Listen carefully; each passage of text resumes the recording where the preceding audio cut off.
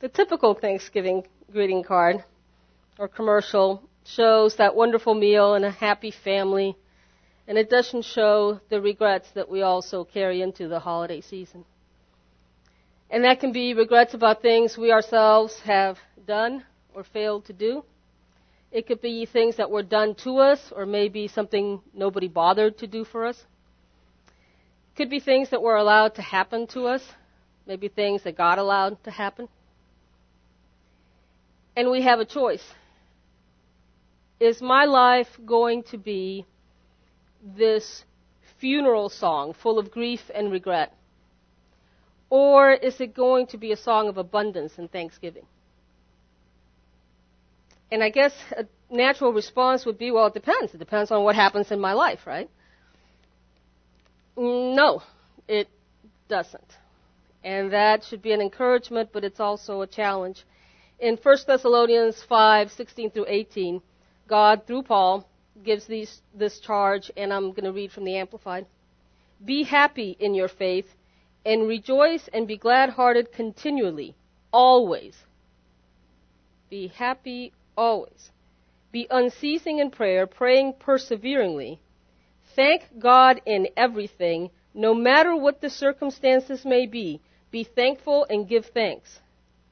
No matter what the circumstances may be thankful and give thanks, for this is the will of God for you, who are in Christ Jesus, the revealer and mediator of that will.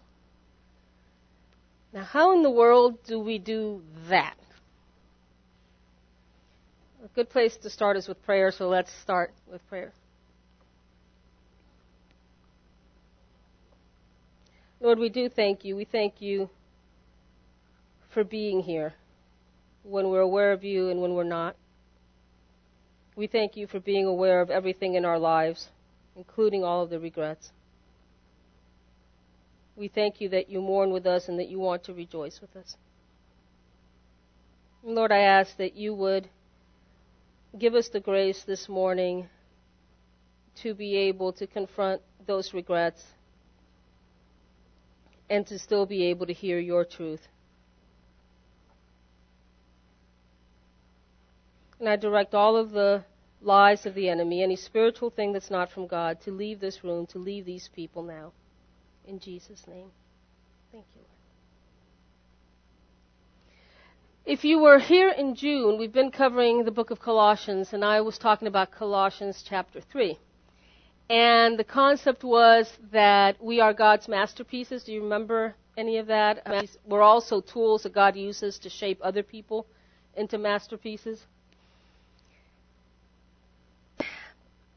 I talked about what God does being kind of like what Michelangelo expressed. Among other things, he was very talented, but he would carve these beautiful statues out of granite. And someone asked him, you got this great big rock, how can you possibly turn that into something beautiful? And he would say, I see the statue that's supposed to be there, and then I chip away everything that doesn't belong. I'm paraphrasing. And that's what God does. He chips away from us everything that doesn't belong in his vision for us. Sir Thomas More, if you're from the Catholic tradition, you'd know him as St. Thomas More, was one of the top men in England, the King Henry VIII's top advisor. Only problem he uses to shape other people into masterpieces.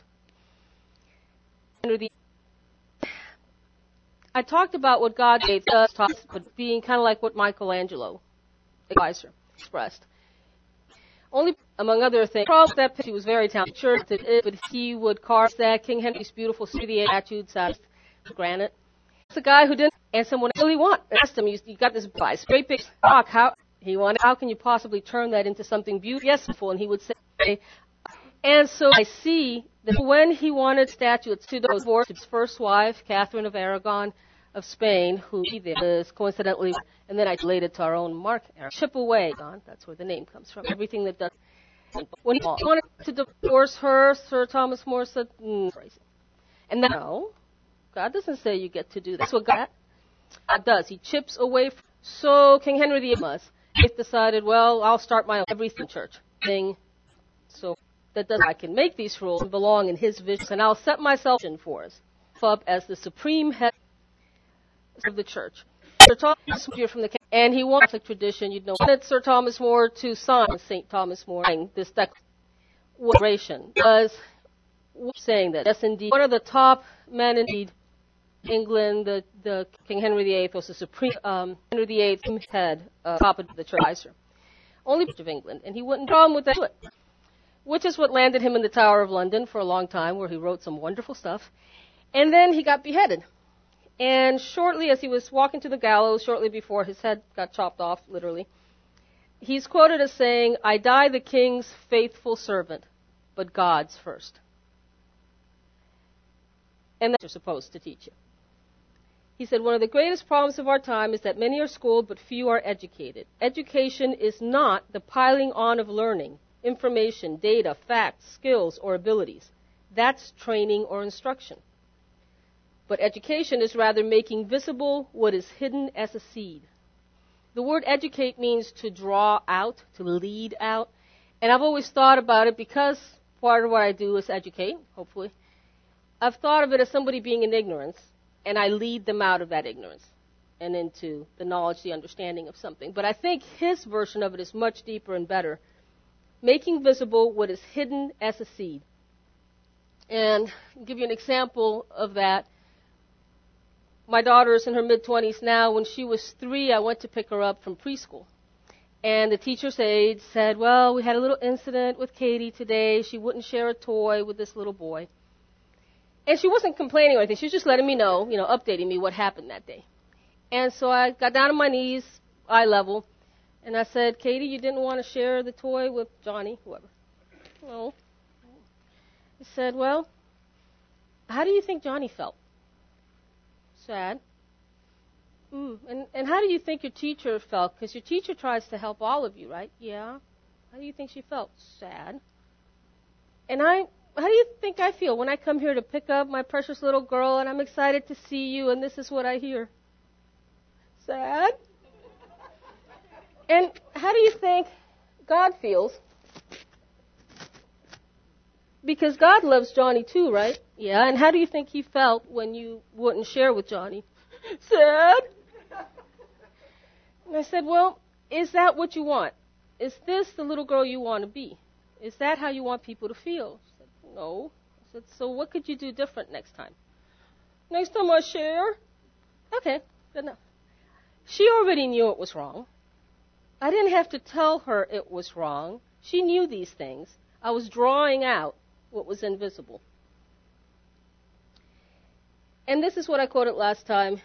To be educated, a person doesn't have to know much or be informed, but he or she does have to be exposed vulnerably to the transformative events of an engaged human life. And I said we must be willing to be vulnerable in order to be transformed. We must be engaged. That means aware of what the Master is doing and cooperating with it. And we need to cooperate even when it means killing off a part of ourselves. That chipping away. So what is the Master shaping us into, and how do we cooperate? And today I want to examine that process of cooperating with God as He chips away stuff. And to do this, I need a case study. So I'm going to be talking about myself, not because I'm particularly impressed with myself, but because it's the case study I know best. And so this is the story of the process of going from being someone who's under the circumstances to learning how to live, and not just experience, but to live in the grace of God, in His empowering presence. That's what Claire has been teaching us the last few Sundays. That grace is not merely the unmerited favor of God, but the indwelling presence of God that empowers us to be Christ to others. Or as she put it, that empowers us to be everything He's called us to be and to do everything He's called us to do. But first I want to look at another case study. And this is a video of somebody in the middle of going through a real crisis. That's usually when stuff is getting chipped. And it's heavy, but it's important. So go ahead and show the second video.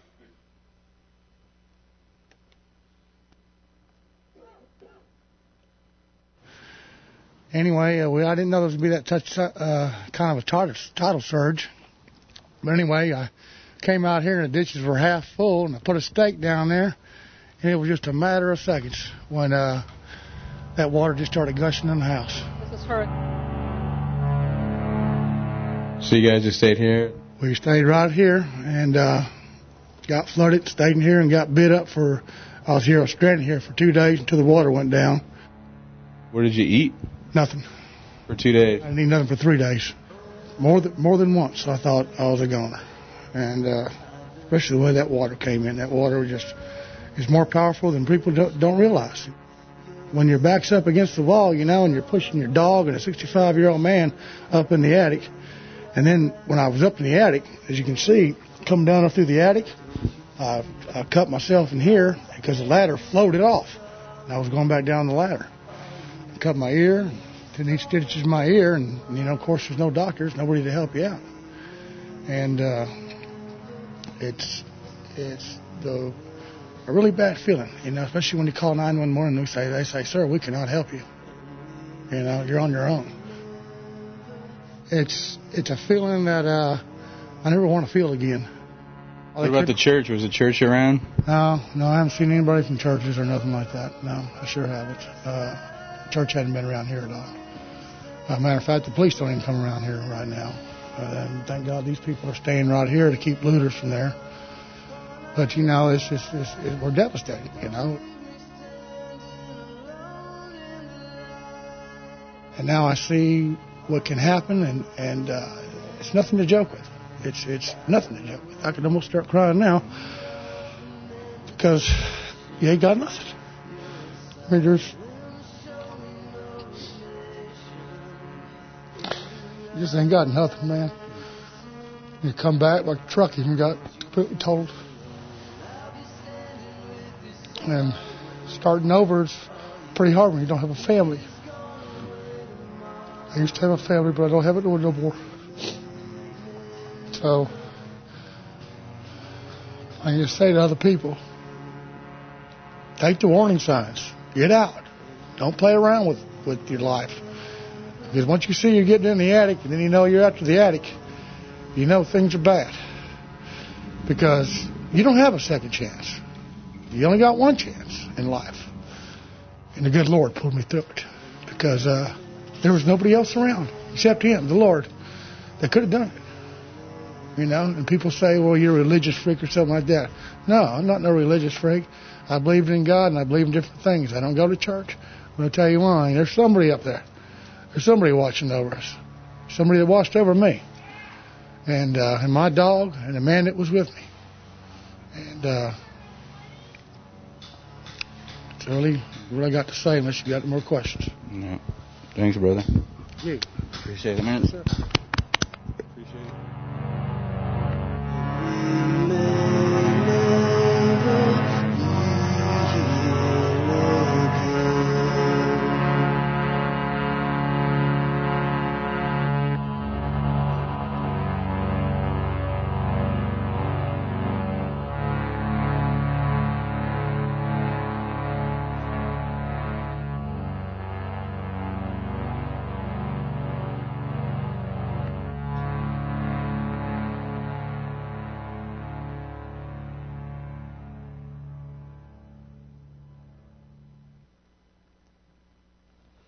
So in those days of crisis, Toby realized a few things. What did you pick up on that he realized? Go ahead and speak up. Never alone. Who's there?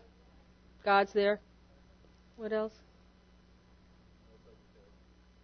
You only have this one chance at life.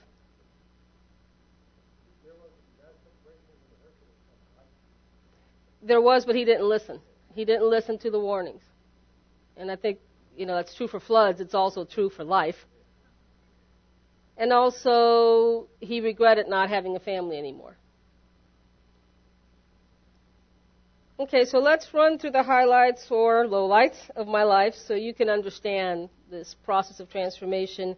And it's like that show you ever watch, Extreme Makeover, Home Edition? It's one of my favorite shows, partly because I know that while I'm sitting there crying on Sunday nights watching it, my brother's in South America watching it and crying too, and it's just our little bonding moment, you know. I like it for a lot of other reasons, but that's one of them. And they first show you a house that's falling apart, and then they bulldoze it, and then they build something much, much more wonderful. Okay, so let's do the before. News of the pregnancy with me was overwhelming for my mom. Some of you have heard this. She tried to get an abortion, and then she tried to induce a miscarriage. Didn't work. She then largely avoided me for 3 years. My nanny and my older sister were the ones that took care of me. But when I was 3, my older sister was sent off to boarding school, and my nanny got married and moved away. So I was alone with my mother for the first time. And that was the end of my childhood. And I'm not being dramatic. That was the end. Because mental illness caused my mom to be abusive, both physically and emotionally. So I learned to stay more than an arm's length away from people. Because that way, if somebody tried to cut me or stab me, I would have a chance to move away. And that might sound really sick, but as a little kid, I had no way of differentiating between what my mom would do and what I could expect from other people. So I just stayed, at least that far away from people. I'd learned that the world was a dangerous place, a scary place. And I learned not to communicate my thoughts or feelings because anything you say can and will be used against you in the court of mom. So those who are used to seeing me up here sharing vulnerably have no idea what a miracle it is that I would talk about myself at all. Well, when I was about 9, we moved to the States, where I was confronted with a relatively new language and a couple of cultures that I did not fit in with. So by the time I was 10, I started experiencing what I now recognize as clinical depression, and this led to a 25-year battle with the temptation to suicide. When I was 12, maybe 13, I started an accelerated program at school. And this meant that not only did I not fit in culturally, I was also usually the youngest one in the class. And that can be pretty intimidating. And if you can imagine a sheltered 14-year-old girl interacting in school with worldly, hormonal 18-year-old men, you can imagine some of the stress. But hey, at least I wasn't bored in school anymore. At 15, we moved to another town, which meant another school and another church. And by 16, I was nursing an ulcer, I was sprouting gray hairs, working full-time, and drinking regularly to deal with the stress of life. At 19, I had graduated college, and I had married. And I was trying to live life as a Christian without the tools for healthy relationships. And I was still carrying, as you might imagine, a lot of baggage from my childhood. At 21, I was a military wife and mother, living far from home with very little support system and even less money. And that marriage was already on the rocks then. And we'll pause there. I wasn't allowed to read the Bible until I was 16, but between 16 and 21, I read it a lot and tried to learn and absorb all I could. And I was having a hard time dealing with certain truths. And that's because, as all of us do, I had developed my identity based on the labels that people gave me. And that's what we do at the store, right? If we want to know what's in a box or a bottle, you read the label. And in our country, we have really strict laws on what the manufacturer can put on that label, so they don't take advantage of us poor, unsuspecting consumers. But there's not that many laws about the labels we put on each other. So let me run through a list of some of the labels I wore while growing up, and I'm sure you'll be thinking about some of your own labels. I've told you the pregnancy was not good news, and so that was the first label. I wonder if I can get it on my head. Unwanted. And this didn't just mean unwanted by my mother. It was communicated to me that nobody would ever want me, at least not for very long, because, I was very unlikable. And I was unlikable because I was so serious and analytical and just plain boring. And so nobody would ever want to be my friend because I'm unlikable and boring and unwanted. So that means I would be lonely. And, sometimes I thought I knew stuff, but I was just plain wrong. And then there was a lot of stuff that I was too much of, let's see, I was too analytical, too pushy, too cold, too proud, too boring, too antisocial, too independent, too cynical, and all around clueless. And, of course, there were things that I was not enough of. Not enough fun, not enough warmth, not enough humility, not enough social skills, not enough relationship skills, not enough good looks, not enough coolness, not feminine enough by a long shot. And all of this meant that I was destined to be a failure, particularly at relationships. And when you're a failure at relationships and nobody wants to be with you, then you wind up alone. And when there's nobody around because you're so alone, then you are unknown. Not that anybody would be able to get to know me anyway because I was so weird. Well, this made it very hard to connect with the truths of the Bible about how God sees me, about how He loves me and He designed me, and He created me for relationships, not to be standing that far apart. And how He empowers me to grow in certain areas. If I am something, I can grow and get better. But see, a funny thing happened in junior high. I had a couple of teachers that let me know that they thought I was funny and I was clever. And that got me to thinking, maybe everything my mom said isn't correct. The problem was that there wasn't a whole lot of places for those things to stick because I had all this other stuff, all these other labels. But this started the process of me removing those labels and God removing those labels that were not the truth about my identity. And you've heard the Christian life described as a journey, haven't you? As the Christian walk. And walking is fairly simple. It's not always easy. Trust me, as an adult, I had to learn to walk again after an accident and some surgeries. And so I can explain it to you. First, you take one foot and you step with your right, and then you step with your left, and then you repeat. And you keep repeating. And this is how you walk. In the Christian life, it's the same thing. We talked about it in June. You put off old things, and you put on new things. And then you repeat. Right? Here's one of the problems. Sometimes we focus on one of the two. And so, for example, you'll see a new Christian, and they're busy putting off the old things. So they put off. But they don't put on anything new. No new habits, no new practices, no new relationships. And then they put off some more. But they don't do anything new. And somebody will usually say, you know, you ought to try some new things like praying, like singing to God, like maybe silence, listening to God. Oh, no. See, I'm good because I don't cuss anymore. Well, and maybe you should have relationships with people who can coach you in this Christian walk. Well, no, I don't hang out with the bad people anymore. And you see where this is headed. Or else what we do is we put on. We're a new Christian, so I'm going to read the Bible, and I'm going to sing, and I'm going to be part of a prayer group. But what about the stuff you need to put off? And inevitably somebody will say, don't you think you ought to quit reading that stuff you're reading? Oh, no. I'm good because I'm reading the Bible.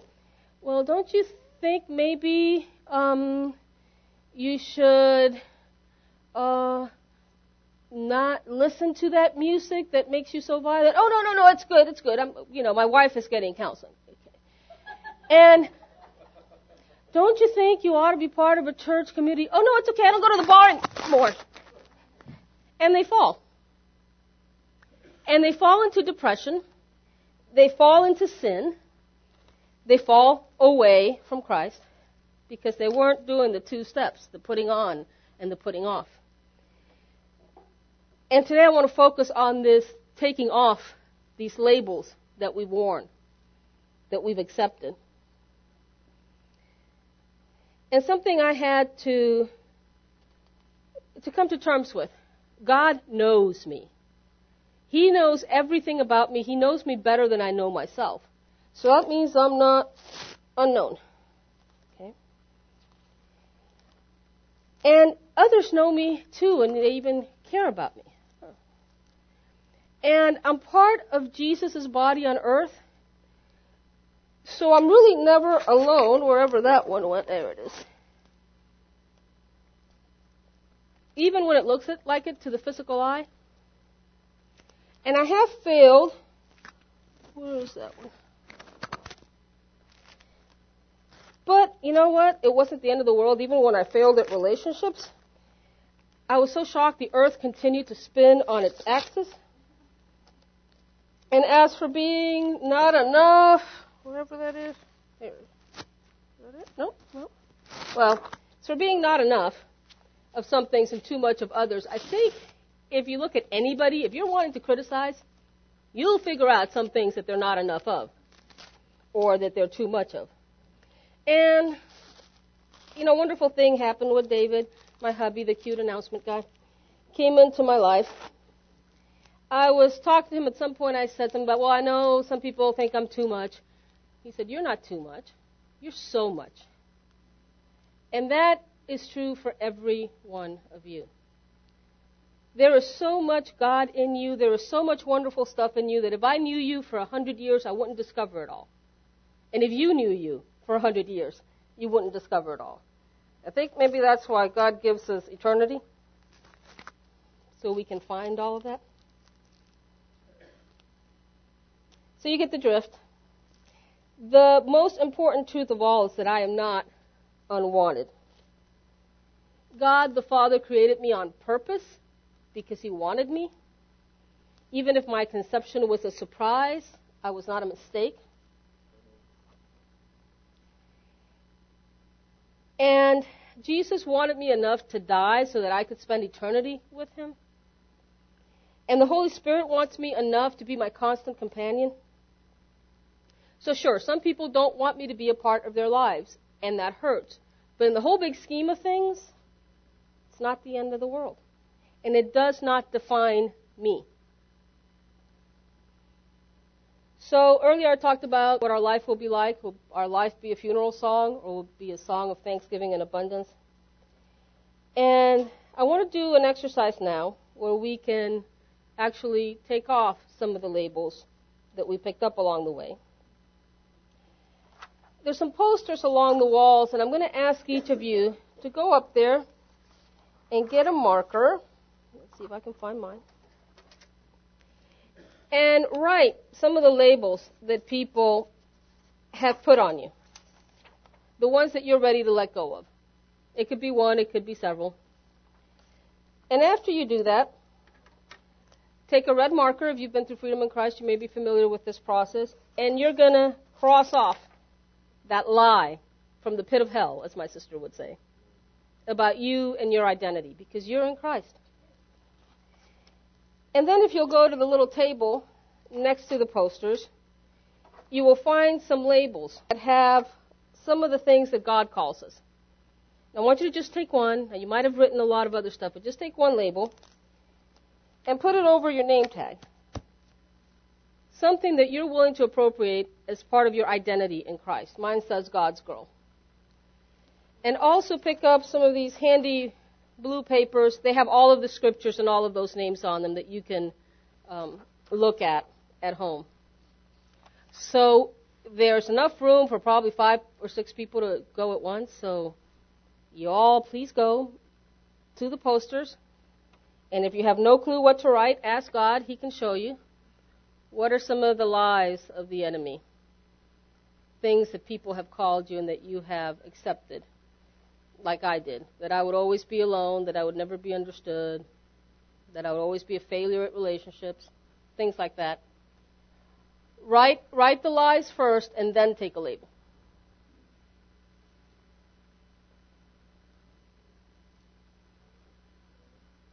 You don't have to sign your name or anything. After we all put something up there, it'll be really anonymous. Yes, the first person is brave. And redeemed. Courageous men of God.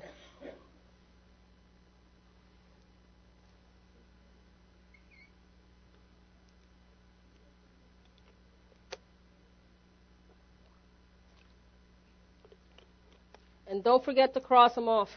They're under the blood, as we say. You don't have to do this exercise, but I think you'll find it helpful.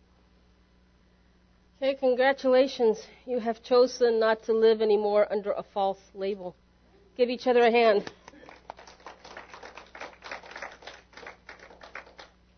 I want to go back to the idea of living under the circumstances. You ever hear somebody say that? How you doing? Well, under the circumstances, I guess, I'm surviving. What are you doing under there? But for the grace of God, given my background, I would be a very bitter, lonely hermit who hates people. I mean, you could see where I would have plenty of reasons to be that way. Or I would have checked out of this planet a long time ago. But I was willing, as Sir Thomas More said, to expose myself, to allow myself to be vulnerable to the transformative events in my life. That crisis that this man Toby went through, that can either be a disaster for him, or it can be a transformative event where his life is better from this point on. But I wanted to live an engaged life. I wanted to be engaged with what God was doing instead of checking out physically or emotionally, spiritually, socially. And I thank God that I'm not under the circumstances, and neither is David. Because we've learned that our circumstances don't create our identity. They don't define our identity. And they certainly don't determine our ability to live an abundant life. Jesus said, the enemy comes to steal, kill, and destroy, but I have come that they may have life and have it more abundantly. That can include financial abundance, and that's what we tend to think of, but that's not all it means.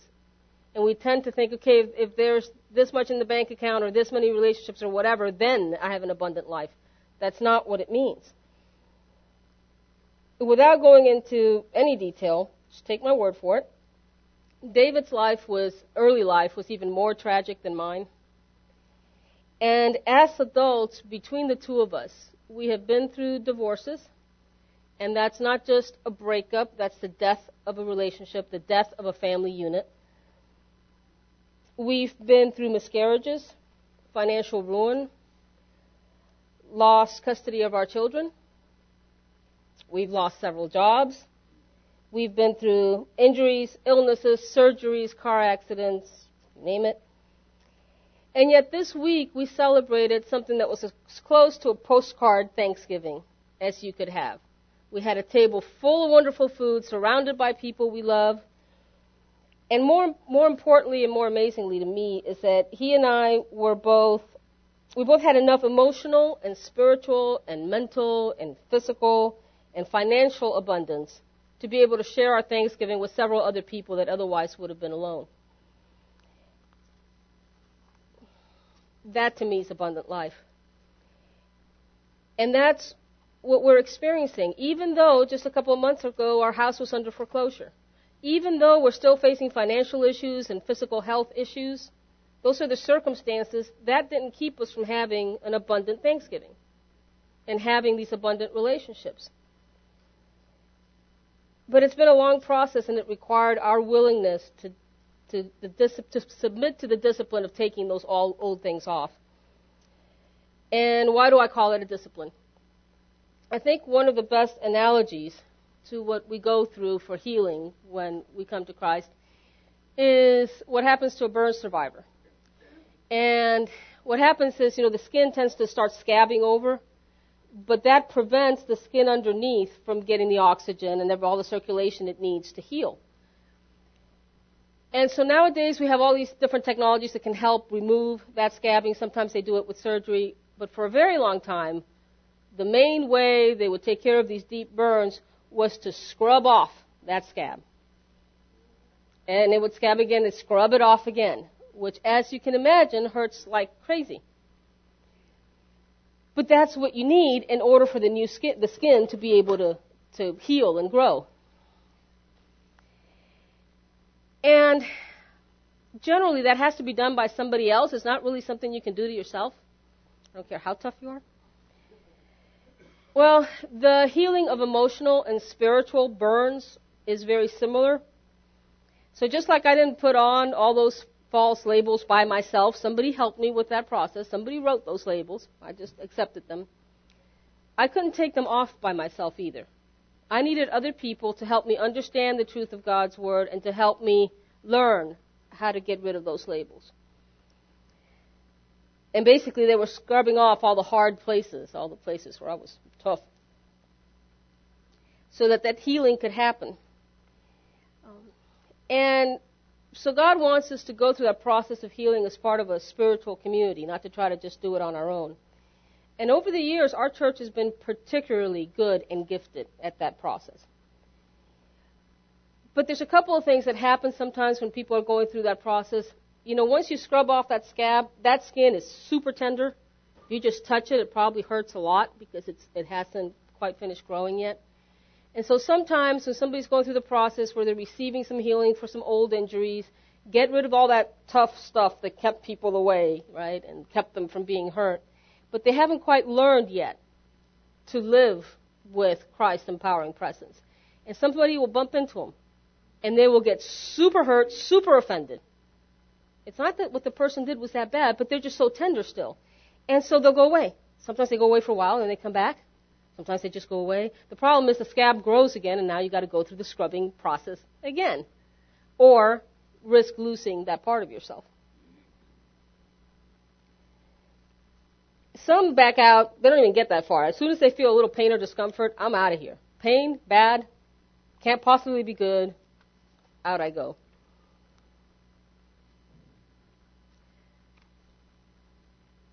And some actually go through the process, they get healed up, they're stronger, healthier, spiritually, emotionally, all that. But it's hard to be in a place that reminds you of that old self and all those old injuries. I personally don't particularly enjoy going to hospitals.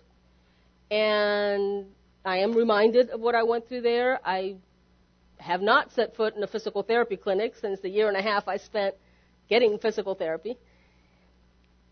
And so even though they've healed here, they move on somewhere else where nobody knows the previous scarred up them and where they can go on to the next phase of their healing, hopefully. And that can be really, really hard for those of us who are trying to administer that healing. I personally couldn't do that burn therapy stuff. I couldn't do it. I mean, as soon as they squirmed, I'd be out the door. I don't have the fortitude for that. I really admire people who can do that.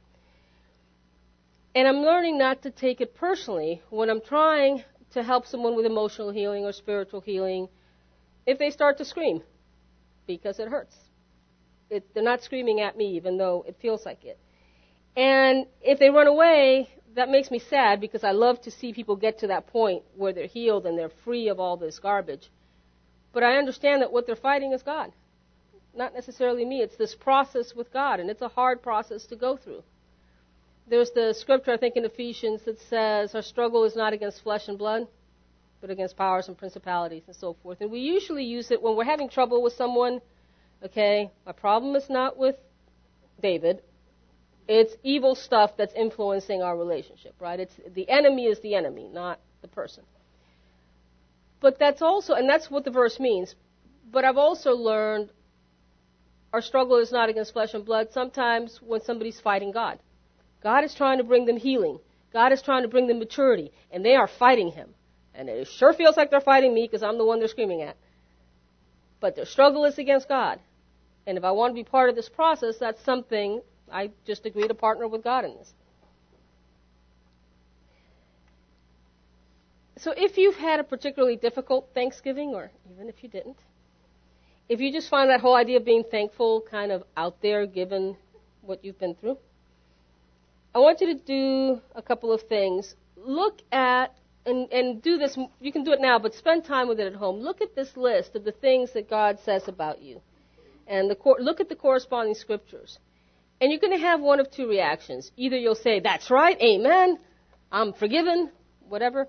Or you'll say, somehow I just don't connect with that.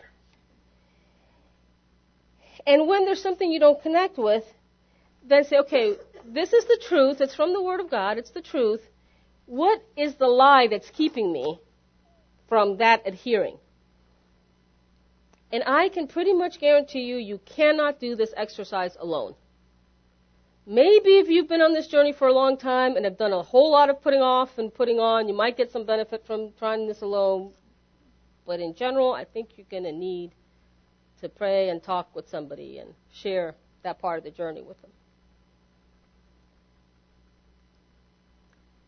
To me, it's obvious that Sir Thomas More went through this process because he got to the point where he was able to pray to God to help him, quote, to think my most enemies, meaning his worst enemies, to think my most enemies my best friends.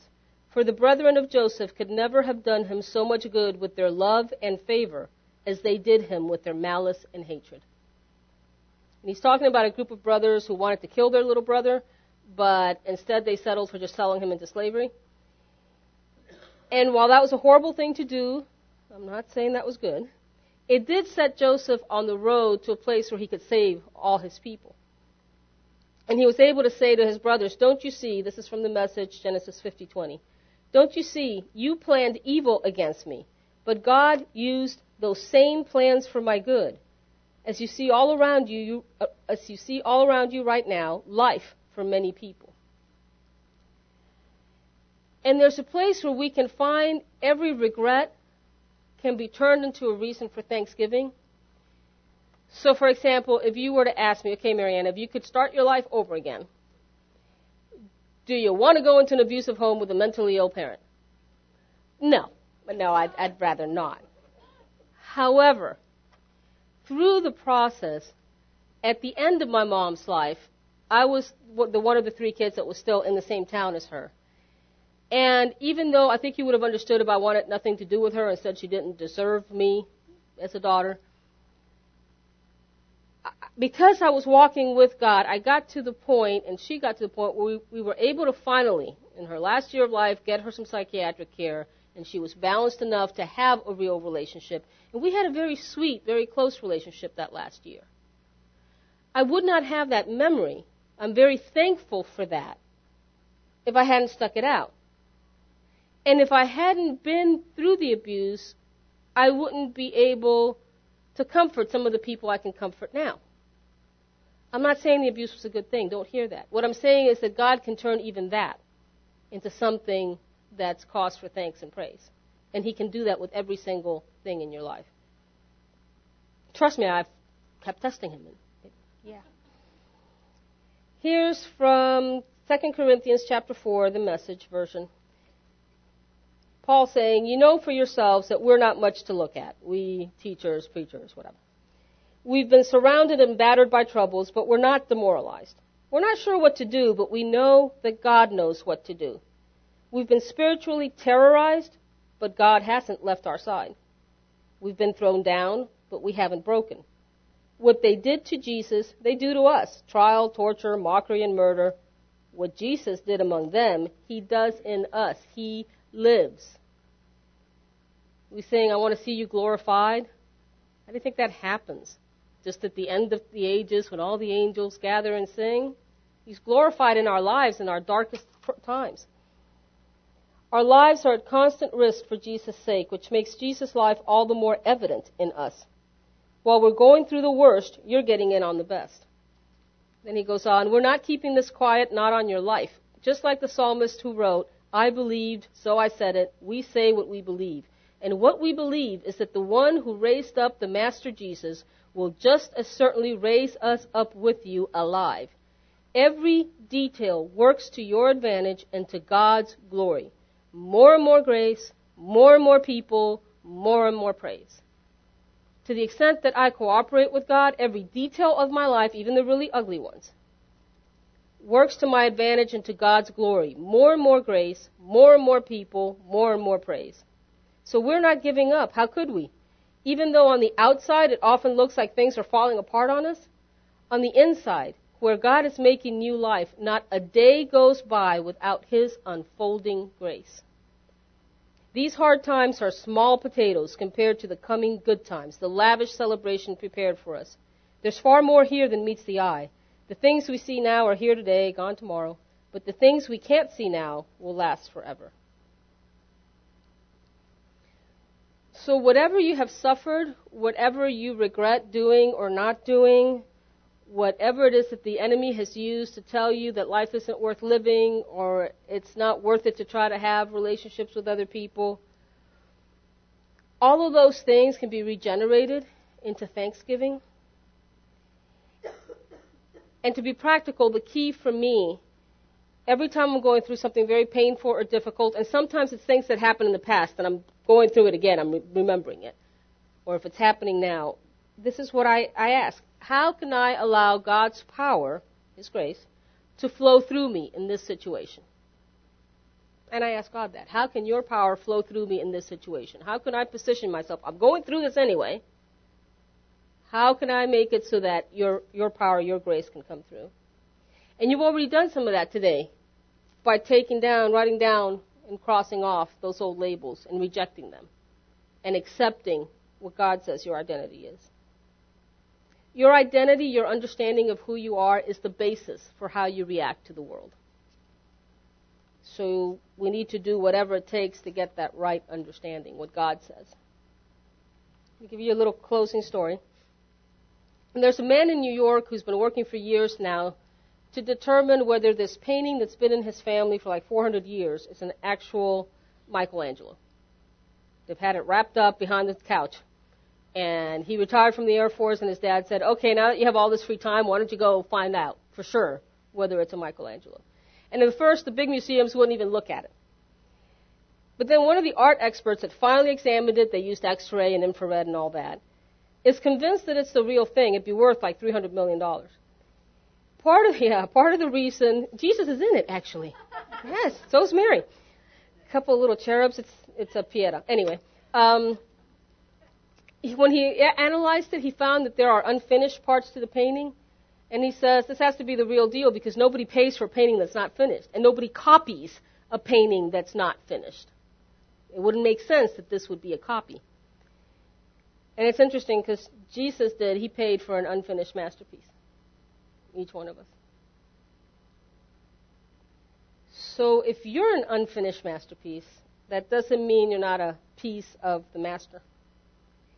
And if several parts of you or your life have had to be done over, that's okay too. Because this Michelangelo, when they do the infrared, they can see the places where the artist wasn't satisfied with how a knee or something turned out, and so he redid it.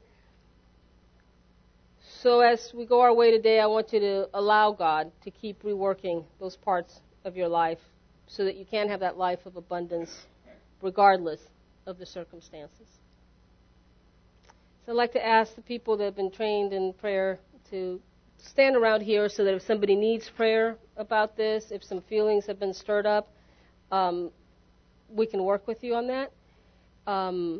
And right after David says something, the rest of you can go, but I want you to check out each other's new identities before you go. Yes, Mr. Announcement Dude.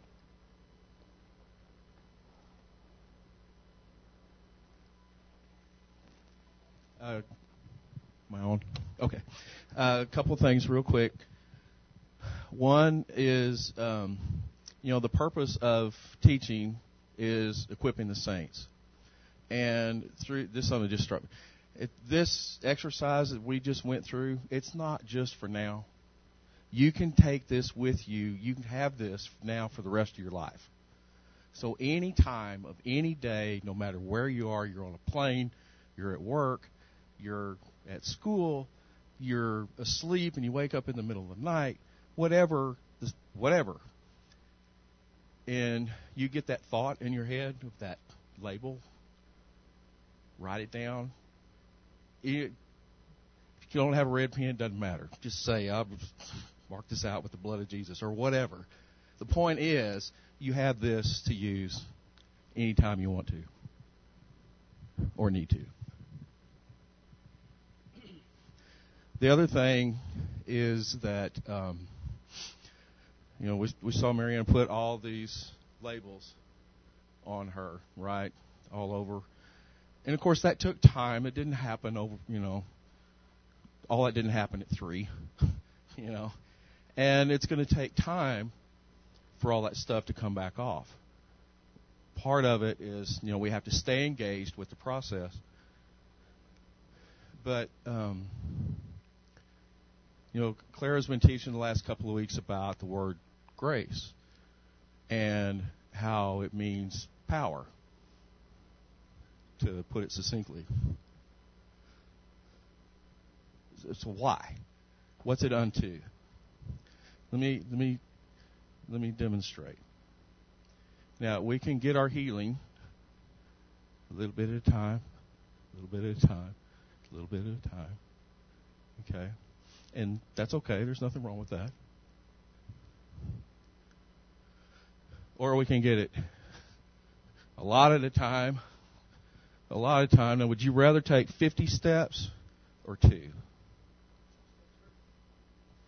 Well, the 50 steps do too. I mean, you take a Band-Aid off. I mean, it just, is it better to just rip it off? Or a little bit of time, it still hurts about the same. Here's where the power comes in. It's only by God's power that these 2 steps this can happen in 2 steps. And so where she took one label off at a time, when the power of God comes, when there's a power encounter, maybe, who knows? It's up to the big guy to determine 5 or 10 or 15 or 20 of those things to come off at once. And so that's why we need the power of God in our lives. Thank you. Remember, what he says is true about crossing off those things, but when you put something off, what do you need to do next? Put something on. So don't just reject those old thoughts. Look at what God says about you. Embrace that truth.